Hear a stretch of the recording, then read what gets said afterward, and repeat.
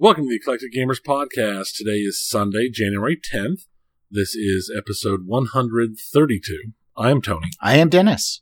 We're back, and it's a new year, Tony. A new sense of adventure. New everything. Yes, a new life. So, what have you been doing since your old life? Since my old life, in the time since our last episode, I binge watched all 4 seasons of Mr. Robot. Roger. And I started up I've been also watching a lot of Battletech lore videos, and I've been reading some Battletech stuff, which put me into the Battletech mood. So I once again went to the Battletech game from Harebrained Studios, and I started up a new career running as this time I decided to specifically ally myself with pirates. So that's been fun. Pirates is in Yar? Pirates is in Yar. Yar. Well, I have, let's see. I finished Code Vein, which was the Weeb Souls, as someone told me. And I finished the kind of spiritual successor to Limbo called Inside. And I have been playing Maneater, the killer shark game, where I'm a baby shark, and then I get bigger, and I eat people. Nom, nom, nom, nom, nom. So that's what I've been working on. Other than that, back at the grind at work, which is always fun. But because we are now in 2021, you know what we normally do with the first 2021 episode, but truly the first episode we do at any start of a new year is it's the one time we give some statistical information to the listeners about the show, about the podcast, for those of you that are curious about analytics and just sort of what we see, how things perform. And the reason we do it at the start of the year is you and I actually started in January. We didn't start at the beginning of January. We started at the end of January 2016. But it's so close to a calendar year sync up that we always just do a calendar year approach when we talk about our stats. And so This is the 5th time that we're doing that, because we have almost concluded our 5th year of podcasting. That'll be like next episode, roughly-ish. Yeah, roughly. Yeah, I think our very first episode dropped something like on the 30th of January, right around there, right? Like last 2 days or so was when we published our very first episode. But so for those that are curious, and if not, this should take less than 5 minutes to get through. But so our 2020, in terms of our listens, we actually grew versus our 2019 listens by over 25%. Nice. Which, yeah, it was nice. And thank you, everyone who have enjoyed listening. I was surprised at this, though, because I remember looking at some of the episode numbers back during the U.S. stay-at-home orders where they were really widespread. So we're talking kind of that late March through May period. And our listen numbers really fell off at that point. I'd say we probably saw, at least from like on a 2-week period, maybe a loss of something like 10 to 20% per episode. And I assumed driven by people not commuting. But because of that, I figured, okay, well, that's really going to eat into our count. So I wouldn't be surprised if we look relatively flat for growth. But and we ended up actually growing a lot more than I thought we would. So that's it in terms of growth. In terms of where people find the episodes from. So it's kind of organized by website through SoundCloud. But in terms of our top referrals in order for 2020, Google is and this doesn't count, of course, people subscribing directly through RSS. So Google's our number one source of people finding the show, followed by Facebook, followed by Pinside, followed by people accessing episodes on our EGP website, and then rounded out with Tilt forums as like number 5. So everything else really fell off after that. So those are really the main ways people access the show that don't subscribe to the show. In terms of countries, some top countries for plays. First, I think 4 of these are the same as they were last year. And then I'm not sure after that. I didn't go back and do a comparison. But so in order, unsurprisingly, USA is our number 1 source, followed by Australia, followed by Canada, and followed by the UK for top 4. Then it's Sweden, Norway, the Netherlands, Russia, Germany, and 10th is New Zealand. As I recall from previous years, Sweden's always way up at the top. Yeah, and that might have been in the position that it is currently at number 5. It may have been there before. Again, it is as a Western European nation, they do have a culture that includes pinball. I'm surprised to see Russia in the top 10 though. They did not do a whole lot with pinball. They had a pinball manufacturer, I believe, at one point, but that's really the only outlier to me is Russia. It's the only one on the list that to me is like, there's not a huge pinball draw there. So are they coming for the video games instead? Or is there more pinball there? It seemed, or maybe they just want the dulcet tones. Maybe it's bots. Maybe the Russian bots came. The Russian bots are here for our dulcet tones. I guess so. Thank you, Russian bots, for enjoying our dulcet tones. And then episodes. So in terms of our top episodes, this is always interesting. So what episodes have fared the best for us? Unsurprisingly, and I kind of knew this back when it even aired, our number 1 episode was episode 107. That is the episode where I explained the Pinball Network, and I had to deal with the fallout from the video trailer not being very diverse. And of course, by the time we had our episode out of 107, we had already announced more diversity in the network itself. But I think some people pointed to that because it was perhaps the first verbal explanation of what the logic was of forming the Pinball Network. So that was our number 1 episode. Our number 2 episode was the episode prior to that, where we went over Twippy stuff and AGDQ. So basically essentially the first episode of January of 2020 was our second best episode. Our third highest rated episode was, episode 116. That was the one titled Turtle Power. So it was one where we went through Teenage Mutant Ninja Turtles from Stern. Our fourth most popular episode of 2020 was episode 118. That was our Marketing 101 episode with Travis Murray. That was a good episode. Yeah, I thought so too. And our fifth episode to round out this list was episode 111. And I titled that one A Heist of Specs. So it must have been when we went over the new Heist game from Multimorphic. So the Multimorphic fans listened. Thank you, Multimorphic fans. Let's see. Looking back at our notes, it looks like that was, talking about COVID shutdowns, Hot Wheels, and Heist. Oh, okay. So Hot Wheels was in there as well. Because that was in March. So we were also had a whole bunch of talk about in the video game section, we were talking about the changes in like the Overwatch League and stuff. And that's when the hardware specs came out for Xbox and PS5. That's why I said a heist of specs. I oftentimes try and think of myself as clever and use the title to hit on something in both video games and pinball.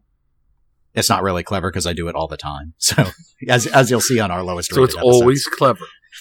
Or it's never clever. It's like if everyone has superpowers, then no one does, or whatever that line was from the Incredibles. So lowest rated episodes. Normally I have to throw out the last episode of the year because there weren't enough analytics, but it actually, without me throwing it out as an outlier, I have 3 episodes that were lower than it anyway. Wow. So we have some really low episodes. Our lowest episode of 2020 was actually the one prior to the end of the year, episode 130, entitled Pinball Galore and Cyberbugs 2077. Interesting that one was so low. Yes. And actually, I need a hedge. I'm not sure that our final episode was actually lower than the next 2. I only know for sure that it was above 130. All right. So yeah, there was that. Our second lowest would be episode 126, which was titled VR or GNR. So apparently we went through virtual reality and some Guns N' Roses talk. Oh, that's when the Oculus would have been when the Oculus came out. The Quest 2 came out. Okay. And our third lowest episode was episode 127, which I titled Slow-Mo Cyberpunk. So we must have talked about the Slow-Mo Guys video of the Willy Wonka machine and also talked some about cyber. Apparently, judging from just the show titles, if we cover Cyberpunk, people don't want to listen. Apparently, yeah, because that was the episode where we talked about the last-minute pushback from November to December of Cyberpunk. Mm-hmm. Okay, so I guess lesson learned, we will try a lot harder not to talk about Cyberpunk in 2021. Granted, it's already out, so we don't succeed in that. Yes, so I don't think we'll be needing to say a whole lot there. But anyway, that's it in terms of year-end review that I was going to cover not year-end review, but podcast review for 2020. So for those that were curious, that's kind of how things look numerically. So Tony, let's move into pinball. I don't have much for us, but I have a little bit. first thing, actually, I'm going to go ahead and open with is the Pinball Industry Awards. Just wanted to note that all the votes are now in. The ceremony is at 8 p.m. Central on January 28th. I have not looked a whole lot into. They've announced some stuff in terms of the total votes on the Hall of Fame and all of that, but I did want to just note on the category awards, which are the ones with the judges that are both inside and outside of TPN, that there were 40 approved critics who received ballots, and all 40 voted. So thank you for everyone who did that. I think it's we will ultimately have those published after the award ceremony, who the judges were, not what they, we assured them we weren't going to tell their specific ballots, but there will be summaries of all of that stuff. So, I was really pleased with how diverse the judging pool was. So thank you everyone who did qualify for vote or asked for ballot and did vote. It is appreciated. So let's go into the real pinball news, which is, this was something that came out on Monday, and that is, I think Sunday. I think Pinball News had a story on this, but Dennis Nordman has now joined American Pinball. I have a link in the show notes to an audio interview on the Super Awesome Pinball Show podcast. That interview is with both Dennis Nordman and David Fix of American Pinball, and I'm putting that in because I think it's got probably the best sort of summary of some of the thought processes going on, because it's a discussion and it's not an overly long interview. So I do recommend it if you're curious. I do want to, before going into the Dennis stuff, I do think though, as you know, Tony, as we've had some discussions with others in pinball throughout the week, think we need to talk a little bit about Mr. David Fix and the spiciness he decided to bring to the show for some reason. Because I was pretty confused. Obviously, there are a number of content creators who did take some offense to Mr. Fix and his critique that I will loosely describe as I interpreted it, a vague notion that if you weren't involved in pinball back in the 90s, like, you don't get to have an opinion of pinball. That was the vibe I got from his discussion. Yeah, that's kind of crazy. To have a take like that. Yeah. If I were to paraphrase a line from, I can't even remember the movie with, I think it was with Gerald Butler, where he's avenging his family who was killed, and he's that law-abiding citizen. Law-abiding citizen, yes. He has a line about when someone talks about some cots in the jail cells, and he says that's what wrenches are for. In response to Mr. Fix, I would say that's what books are for. In terms of that, the notion that you cannot be educated about pinball unless you've lived it and experienced it is asinine. I'm going to add this in. I know I've messaged a couple people about this because it caught my ear while I was driving while I listened to this episode. And at one point, trying to make his point, Mr. Fix inserted a fairly snarky comment about something involving pinball, and then saying it would be like asking Picasso to paint watercolors. But Picasso did paint watercolor. So what the heck is he talking about? You know exactly what he's talking. He's just trying to say something that... He demeaned an entire medium of art, watercolor, because kids go to school with watercolor kits, that he thinks that that's not the serious form of art. Is that what I know he means, Tony? I think that's exactly Did he mean to say finger paint and misspeak? What's wrong with finger painting? Oh, well, I don't know how many professional artists do finger paint. At the very least, I'm not aware of Picasso doing finger painting, and I'm not a Picasso expert, but when I was driving, I heard that, I thought, Picasso worked in a lot of mediums. Is he sure that Picasso would think watercolor was beneath him? And I looked it up. It's like, no, he had like a whole year where he worked in watercolor. There was an example that Sotheby's had in 2019 that they projected was going to fetch between $3 and $5 million. I think, Tony, ultimately, the only thing I can determine is that if Mr. Fix had studied Picasso in the 90s, maybe he'd have known that. Yeah, but how could he? You can't study something that's from the past. It's the past. You have to live it in the moment. If you're not in the moment, it's just like, I've never heard or liked or have any opinions on classical music because it happened so long ago, and I was born. I can't possibly have an opinion or a thought on that. And I've never seen a movie that was made before the year of my birth. I mean, it's just never happened. I've never read a book that from before then, or if I have read it, I'm not allowed to think about it or have an opinion on it, obviously, because I didn't read it when it came out, so I don't understand the greater socio-political argument around it and its time period. I don't mean to belabor it. Obviously, I'm joshing a bit here. I'm just saying, maybe some of these thoughts that were being expressed probably would have been better not to have expressed. Or if you're gonna do analogies, maybe know what you're talking about before you do them, so people like me don't get to come out and do a nah. You didn't know what you were saying. So let's go into what he did know what he was saying, because there was a lot of really relevant aspects to the interview. And that was just Dennis Nordman, not as a contract designer, hired as their senior game designer. So a direct employee of American Pinball. My understanding now is that Joe Balser, who has been doing the designs for American Pinball, he has designed all three of their current layouts. That would be Oktoberfest, Houdini, and Hot Wheels. He is going to be on more a contract basis at this point, but still able to produce games. Mr. Fix did point out that American Pinball does want to rapidly expand their production capabilities to doing 2 to 3 games a year rather than the 1 game a year loosely that they've been adhering to. And obviously Dennis Nordman is a fairly known entity. He's hopped around quite a bit lately. I've often kind of compared him as the mercenary of pinball design. I don't mean it in a derogatory way, just right.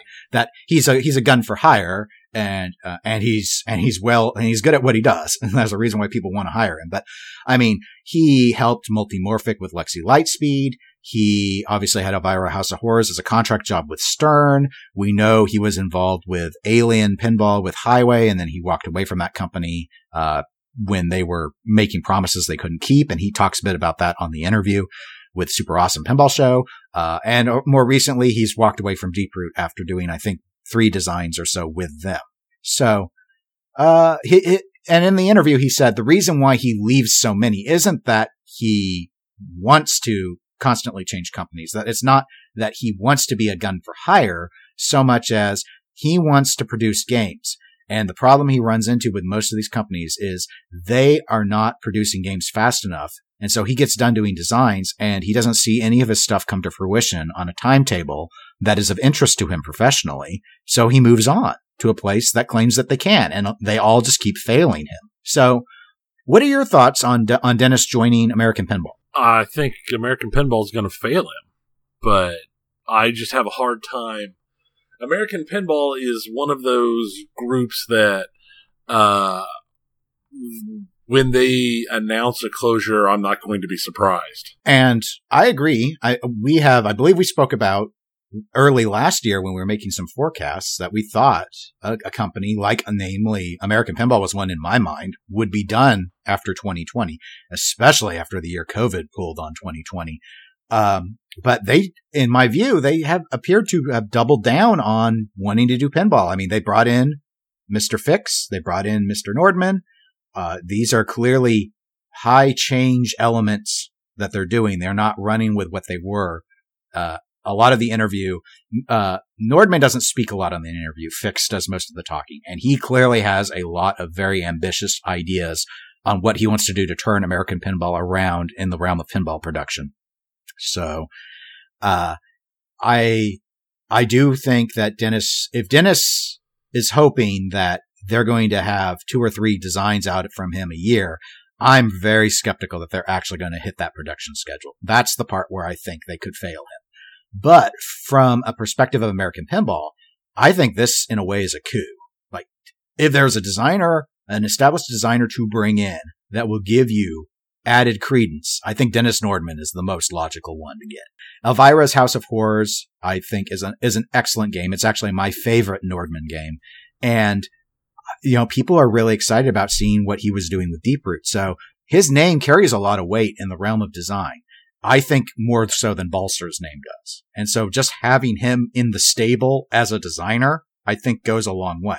And Fix had noted in the interview that part of the logic of being the senior game designer is they have junior game designers, and Dennis is supposed to train them. Okay, that makes sense. We've talked about that in the past. We've talked about having companies starting to look to the future and do some future proofing, do some apprenticeships, I think that's a very good thing. I think it's a good plan. The question is American Pinball the company that can pull it off? And I think remains to be seen, because while there's been some popularity with like Hot Wheels due to its theming, and some people, I met one or two, really liked Oktoberfest, and Houdini is a massively hard game. They still, as far as I'm concerned, haven't punched out a game that really sets them. It doesn't really create their place. It hasn't brought them fully to the table, as it were. I think it's a good point. What do you think this hire does? I mean, it doesn't just have to be Nordman. It can also be Fix, though he's been there a little while now. What do you think this does for American Pinball? Does this put them on better survival footing? Do you think that they're still most likely to fail? I think it does put them on pretty good footing. I don't know if I would say it pulls them off of the most likely to fail. It depends upon, there's enough companies out there right now that are smaller and have as of yet to prove their abilities, even as much as American has, that I think are in a more dangerous place. The big thing is going to be the next one or two games from American. And I think their ability to make games that are both fun and have enough interest and draw that they can sell a decent amount of them. Yeah, I think that their fundamental, I think this puts them in a better position. And in some ways, I do need to give credit to American Pinball. Yeah, they are outputting, at least in terms of like new titles. It seems like they pace better than Chicago Gaming has been, which seems to have really struggled ever since the plan to release Monster Battle. I mean, they were the one company, as we noted in the last episode, that my understanding was they fully intended to have released their next remake in 2020. It didn't happen.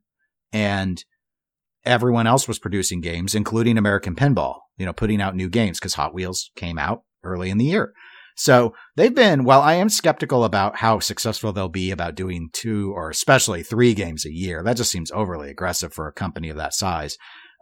They do seem to be able to do 1 game a year and don't tend to miss their deadlines by much, if at all. We don't have a lot of horror stories really with American Pinball that I can think of about them saying, here's our date. And then they just completely miss. They might, do the Houdini thing where they do 1 game right at the end of the year to say they made it. But it wasn't egregious in terms of their production schedule after that. And That was the first game. And you bring up a good point about some of the other smaller companies too.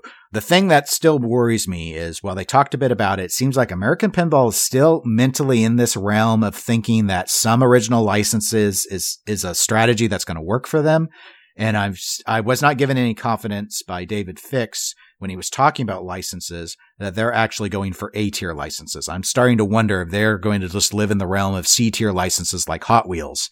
And I just don't think that's the right strategy for them. I think it has been proven at this point that as much as a certain segment of the pinball fandom screams for original themes, if you're doing nothing but original themes, you're not going to survive. There's just not enough draw.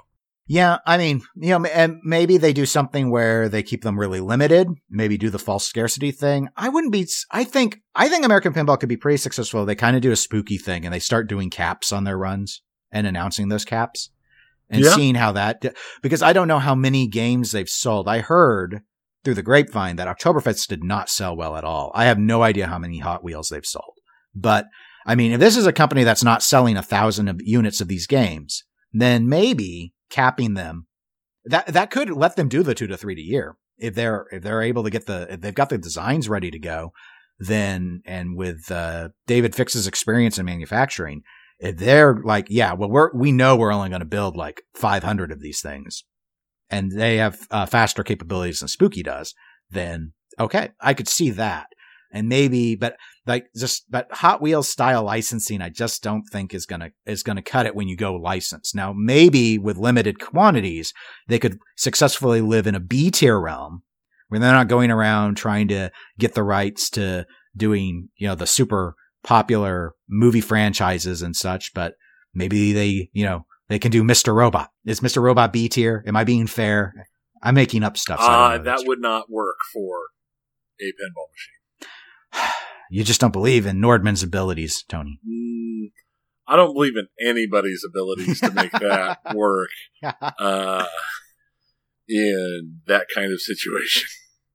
I mean, there are things out there that I love that would never make a good pinball machine. I just physically cannot imagine a West Wing pinball machine. And I love Come on, the ball is doing the talking and walking. It's perfect. Yeah. Talk and walk. Talk and walk. Talk and walk. But I think that's going to be the overall question, though. It's going to be, how do they go forward, and the licensing. And I don't think C-tier licensing will cut it. Yeah. I don't expect them to. Let's be fair. I'm not expecting them to get some A-tier licensing out there. They're not going to be. They don't have to be the people that are grabbing the Star Wars, Marvels, the big, huge name stuff. But they're going to have to get something better than Hot Wheels to actually have a decent bit of momentum, I believe. Yeah, I agree. Well, that's it. We'll have to wait and see what they end up doing, but it's interesting nonetheless. Oh, one more thing before we move on to the video game segment, Tony, and that is the Twippies. The ballots are now open. Yay! I haven't actually done my voting yet. I have. But regardless if people have or have not, I have a link in the show notes so people can go and vote. And on there, they're doing like multiple choices this time, isn't it? Ranked preference for three. So for your top three. That's what I was thinking. Yeah. I just could not remember for sure.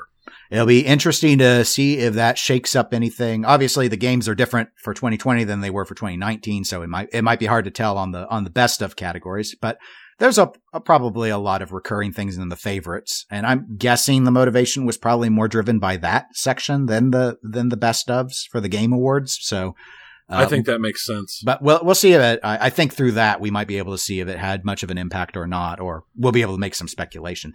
I actually think that ranked voting for a People's Choice Award makes sense. I'm a big fan. I think it, because, well, like we were talking about with the themes, just because I think something would be a good theme doesn't mean I think something else wouldn't be work just as well, if just slightly less bad. So the only thing is, I would have recommended that they allowed full ranking across however many choices there are. So if it's 10, then that means you get to rank all 10. If it's 8, all 8. It's just sort of. I can see that. I think that probably might be a lot of extra work, where I can see limiting it to 3. Because basically, if you limit it to 3, you get to just assign a point total and a small point total and move it more rapidly, as it were. I assumed that the calculation would have been fairly automated. That's why I didn't. Obviously, it does make the ballot expansive, though, in terms of scrolling. So there are downsides, but there are downsides to every decision too. It's just that way. If you want to fully be able to inform, because people can quit ranking once they're done. Like if I'm going and doing favorite podcasts and I only listen to half of them, then I'm going to stop after 4 or 5. But right. So anyway, that's just a Dennis preference thing. But I do welcome the change. I think it's an interesting. I'm always about experimentation, so I'm very curious about it.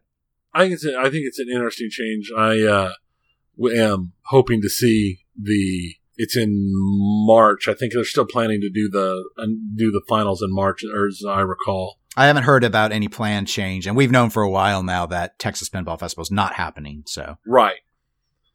So I think Twippies has just embraced March as when they want to do the ceremony. Probably which makes sense, with the idea that once Texas is back, because eventually Texas is coming back, right? It's not there's no plan for it to go away, at least according to the show organizer. Yeah, as far as I know, it's just because they want to ultimately have that in-person ceremony as part of that major pinball event. Right. And Texas is a good event to have it at. It's well attended. I think Texas is a really good event to have it. What with the whole amount of attendance and with it being seen as less of an industry show, I think that helps make sense. Well, and Expo being in October, that's just that's a really long time to wait to do an award ceremony for the prior year. Yeah, I mean, a really long. March already is fairly lengthy, I feel, but holy cow, October, you're gonna forget I'm being facetious, but I'm like, you'll forget the games by then. Stranger Things, what's that? I don't remember. So it lets you be purely neutral on your voting because you just don't remember. Yeah, you've slept since then. So it's like, I don't know anymore. All the videos got taken down by DMCA by then. We can't go back. We have to guess. Speaking of guessing, I guess it's time to move into video games, Tony. And I believe there's a little Kickstarter related project that you wanted to open with. Oh yeah, I mean, emphasis on little and the Kickstarter was a long time ago, but this is gonna. I won't say it's been a habit, but I give occasional updates on Star Citizen, being a game that was originally kickstarted in 2012, and seeing as that game still has not been released, but they have released a bit of information, I thought I would bring it up. Okay. Just as I've mentioned before, I did support it back in 2012, and one of my Kickstarters that has yet to pan out. But the interesting thing is this year, and by this year I mean in 2020, they raised another $77 million in 2020 by selling internet spaceships and stuff. That for a game that's still not out. Holy cow. I don't get it, Tony. My mind is too simple to understand how it's just that it's not that it raised 77 million, but that it's raised 77 million after all these years. Oh yeah. They're up to $339 million raised just in crowdfunding since 12. And everybody who has listened to this show for any length of a time knows how much I hate pre-orders and my discussions about giving money to stuff like that, which is humorous because, as I've said, I've supported a bunch of Kickstarters, and for the most part, other than the one really glaring failure that was the Robotech Kickstarter, I've not gotten heavily screwed. Let's put it that way. I've had stuff that came out that wasn't as good as I'd hoped. I've had stuff that came out that wasn't as well supported after as I hoped. But then some of the stuff I've done has been great. And some of the stuff I've supported has been just like more, it was less about whatever it was and more about just supporting either someone I knew or a project that I had a lot of interest in. So it's one of those things that most of my Kickstarter supports have been for fairly low dollar amounts. And I understand going into any Kickstarter that there's no way that, or there's no guarantee that I will ever get my money or the items out of it. It's kind of like playing the lottery. But it's interesting to me how many people are still pouring money into Star Citizen at this point. In their original, I want to say their original timeline, in a timeline that they released not too long ago, they had been planning on having the beta for the standalone single-player game as opposed to the Persistent Universe MMO, because they're two very separate items. They're just using the same engine and assets in beta this year. And that has all been removed. And by this year, I mean 2020. And that has all been removed. And the last we heard about it was that they're not releasing anything on it because it's not ready for release. They don't have a timeline. Their timeline is it'll be done when it is done. And so there's been no more screenshots or videos or discussion or dates or anything until that is closer to a release point, which is the way they've also been going with their primary game, the MMO.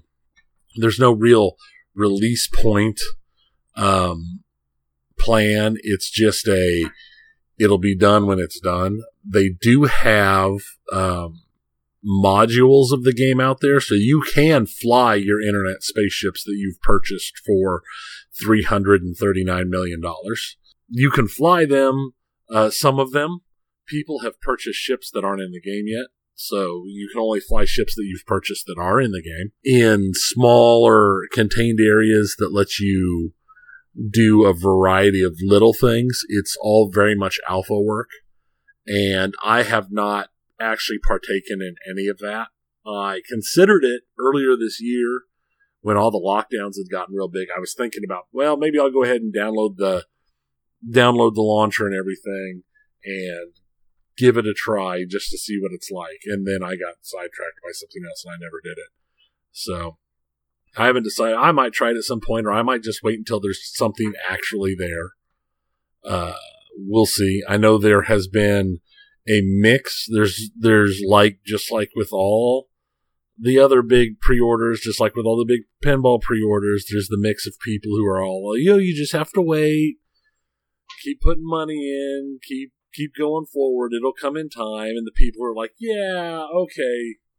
This is taking a little long because it's been 8 years and our current information and dates that we know is we have no idea. Maybe someday. We'll let you know. So that's where we're sitting on Star Citizen. Nothing, no betas, nothing outside of what would be considered an alpha range. They have advanced their timelines. They have got more stuff out now than they did at the end of 2019. But yeah, they raised $77 million in 2020. Do you think this does ultimately come out, or does it kind of remain in this almost quasi-vapor where I understand that there are alphas that people can play, but I mean, that they're not even ready to beta suggests that they're not remotely close to releasing. I could see it setting in this kind of remote, early access-y type situation for pretty much ever. I know part of the problem is with this is a scope creep issue. The scope of Star Citizen is insane. What I find interesting is where I actually think, and what I always have thought, is what we're most likely to see is to see the MMO portion of it set in this kind of early release, alpha, beta testing phase. Get a hard release on Squadron 42, and then things die after that. Well, and that's where I at least my assumption had been the idea with Squadron 42, maybe not like the primary idea, but the logic about it well within this project was that as a standalone single player game, it's easy to prevent it from creeping. So being able to put that out would inspire confidence in continued funding.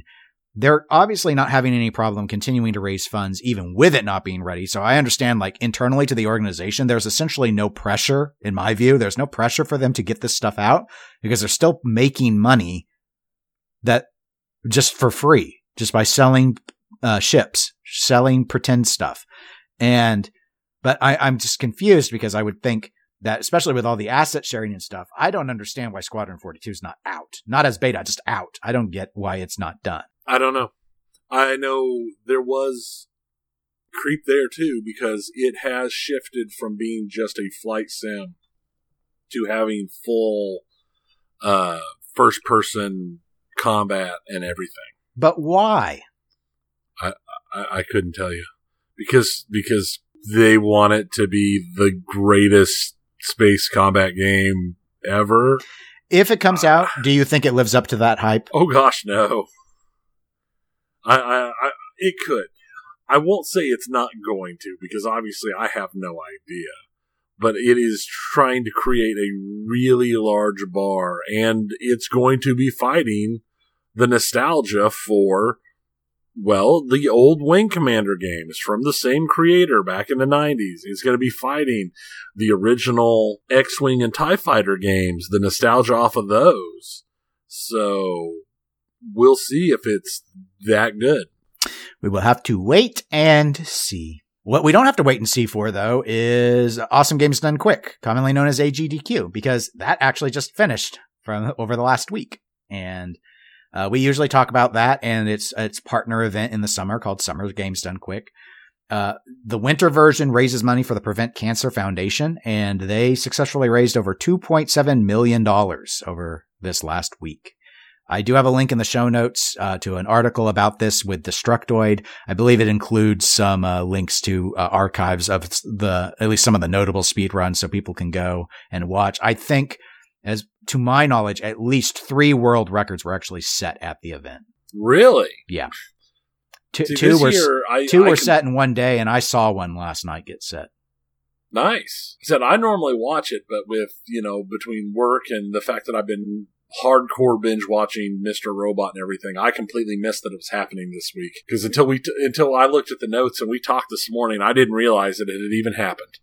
Yeah, it was. I mean, again, like the summer version, it was entirely virtual, so they had to take care of all that stuff. And I caught some of it, not as much I normally would watch, but I've been busy too. But but what I did see was entertaining, and I think they did a really good job. The production values are normally really good with AGDQ, so it's just. And for my pinball friends, I would suggest, if you ever want to see what, and I don't mean this in a snarky way, but to use my good snarky tone, if you ever want to see what real fundraising looks like, check out what they do, because obviously we're talking super serious. This is like Wrath of God money, millions of dollars here. So yeah, so it's good. And they do it for good. It's Doctors Without Borders is the summer one. So, they do good work. And it's very effective. And it's all about speedrunning video games is what the focus is. So I think that's it, Tony. I think we've covered the show. I didn't have a whole lot. There's not been a whole lot of huge stuff right here at the beginning of the year, video game wise. Twitch hasn't gone and banned all their big players, and YouTube hasn't DMCA'd all their stuff yet. So maybe a little later in the year. Maybe in 2 weeks, which is when we'll next be back. If you want to reach out to us in the meantime, you can email us at eclecticgamerspodcast@gmail.com, or you can reach out to us through the messenger at facebook.com/eclecticgamerspodcast. We're available on Twitch, Twitter, and Instagram as eclectic_gamers. And that's it. Goodbye, everybody.